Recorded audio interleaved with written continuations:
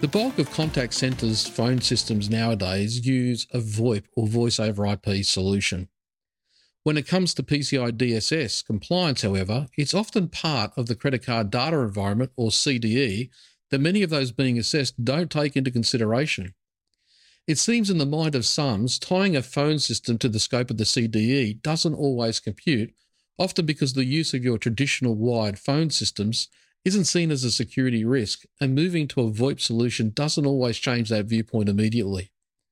So how does the PCI DSS apply to VoIP systems? Well, PCI DSS requirements apply wherever credit card data is stored, processed, or transmitted. While the standard doesn't explicitly talk about the use of voice over IP, VoIP traffic that contains credit card data is in scope for required PCI DSS controls, just like any other IP network traffic containing card payment data would be.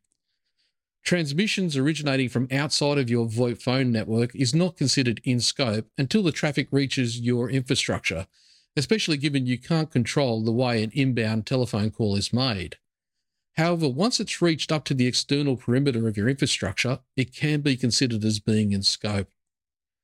Where you cannot control the entire connection, for example, where the transmission passes through multiple telephone carriers between two ends of a connection, the VoIP transmission is within your scope only while the transmission is under your control as part of your infrastructure. That's because you do not know how the VoIP traffic will be routed outside of your infrastructure, or if the telephone carriers can support secure connections.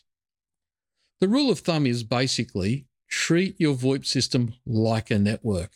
And if credit card data is stored, processed, or transmitted through it, then it's in scope.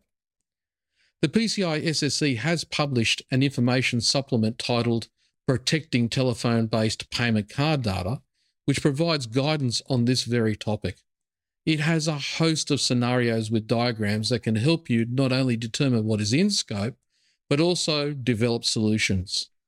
The information supplement is available to download from the guidance documents section of the PCI SSE document library. Once again, if you have any questions you want answered, please feel free to post a comment or get in touch with us and we'll try and make it a subject of a later episode. Thanks for watching.